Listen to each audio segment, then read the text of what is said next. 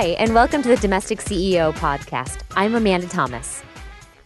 Have you ever had a friend whose house sat on the market for months or even years without a single offer? This is a nightmare situation for homeowners. Not only is having a house on the market for sale stressful, but it's also a major inconvenience to have your home ready to show at a moment's notice. Sometimes the market is to blame for a house not selling quickly, but other times it's because of a mistake that the homeowners have made during the process. Today, I'm going to walk you through some of the most common mistakes that people make when they put their homes up for sale. If you can avoid these pitfalls, you can increase your chances of your home selling quicker than the other houses in your neighborhood. Mistake number 1 is picking the wrong real estate agent. Now, this is the first mistake because it's one of the biggest. Deciding on the right person to help you sell your home is not something you should take lightly. This is not the time you want to bring in your cousin or the guy you went to high school with or the friend who's down on his luck, unless these people are also great real estate agents.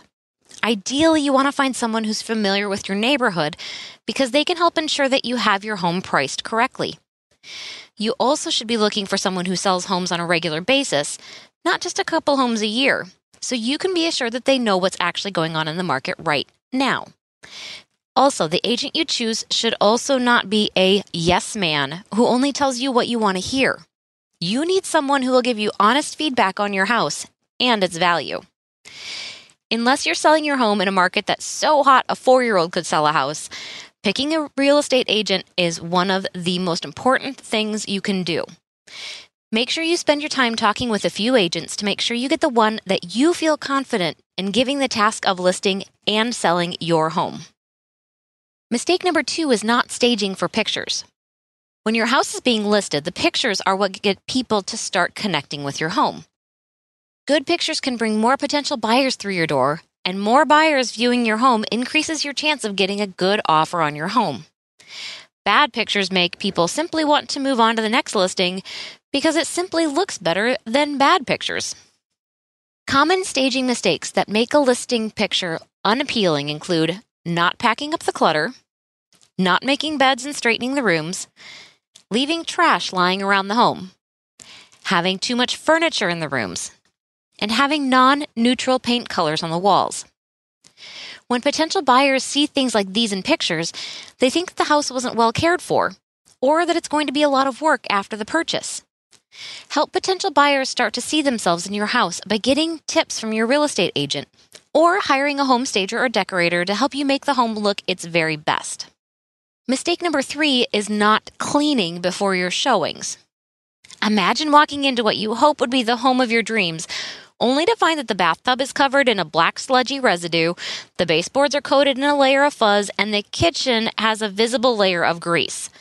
It would take some super imagination skills to be able to see past that mess and to never think about it again if you chose to live in the home.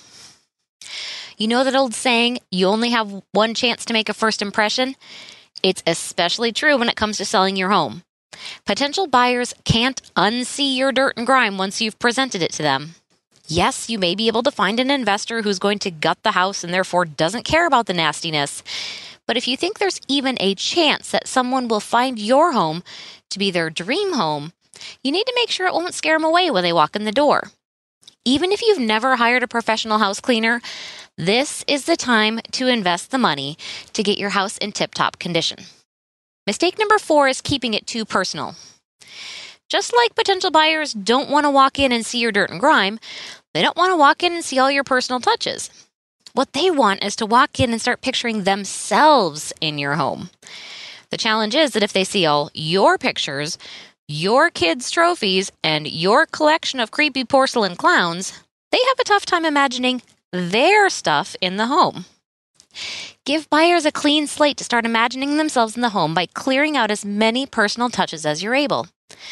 Start packing up your personal items and store them away until the home sells. If you aren't sure what to remove from the house, use the general rule that if it shows a face or a name, it should be removed for safety reasons. These are strangers walking through your home, after all. And anything that includes clutter or controversy should be removed to prevent distractions for buyers. Yes, it's going to feel like you're living in someone else's home for a period while the house is on the market, but in reality, you are living in someone else's home. They just haven't bought it yet. Mistake number 5 is ignoring storage ideas. Before you go shoving all your personal items into a closet, remember that potential buyers also want to see how much storage their new home will have. They're likely to open up closet doors and look in garages and storage rooms to start assessing if your home has enough room for all their stuff. If you've just tossed items and boxes into the spaces, the storage may look smaller than it really is, and limited storage can scare off buyers. Help highlight every nook and cranny of storage that your home offers by tidying up the storage spaces and removing anything that doesn't absolutely need to be kept in the home. This is a great time to donate items you don't use or to rent a storage space for a few months to simply get stuff out of your home. No matter how you decide to clean out the storage spaces, do it before your first showing to make sure all your potential buyers can see just how functional the space in your home really is. Mistake number 6 is forgetting about outdoor spaces.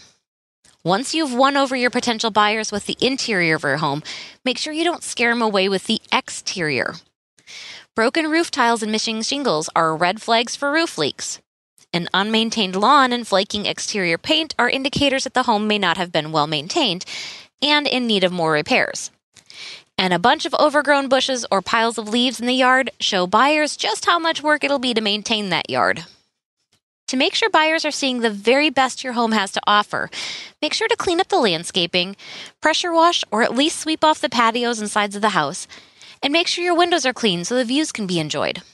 A weekend's worth of work and a great-looking exterior can go a long way in pushing buyers into purchasing your home over the one down the street. And finally, we have mistake number 7, which is being too attached. This last mistake I'll mention today is also quite a doozy. It's when sellers are too attached to their homes to compromise to get it sold. This plays out in a variety of ways.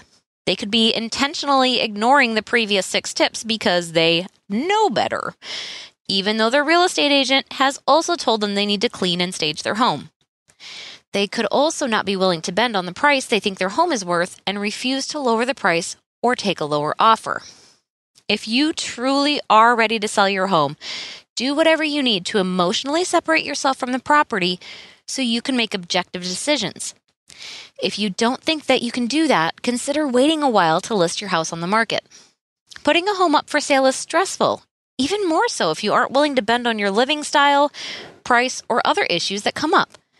Save yourself and your real estate agent the hassle and get yourself mentally prepared to let go of the home before you even put it on the market. Now, have you ever sold a home? What tips do you have? Or what mistakes did you make? Let me know in the comment section on the online version of this episode or on the Domestic CEO Facebook page. Before we go, I do want to mention that Quick and Dirty Tips has a new podcast. Did you know that Agatha Christie once mysteriously disappeared? Or that it's possible to survive the Titanic sinking by drinking whiskey? You can hear these surprising tales, plus many more, in Quick and Dirty Tips' new podcast, Unknown History. It's hosted by best-selling author and historian Giles Milton, and you can listen to it on iTunes, Stitcher, and Spotify. So hop on over there and learn yourself some new history. Until next time, I'm the Domestic CEO, helping you love your home.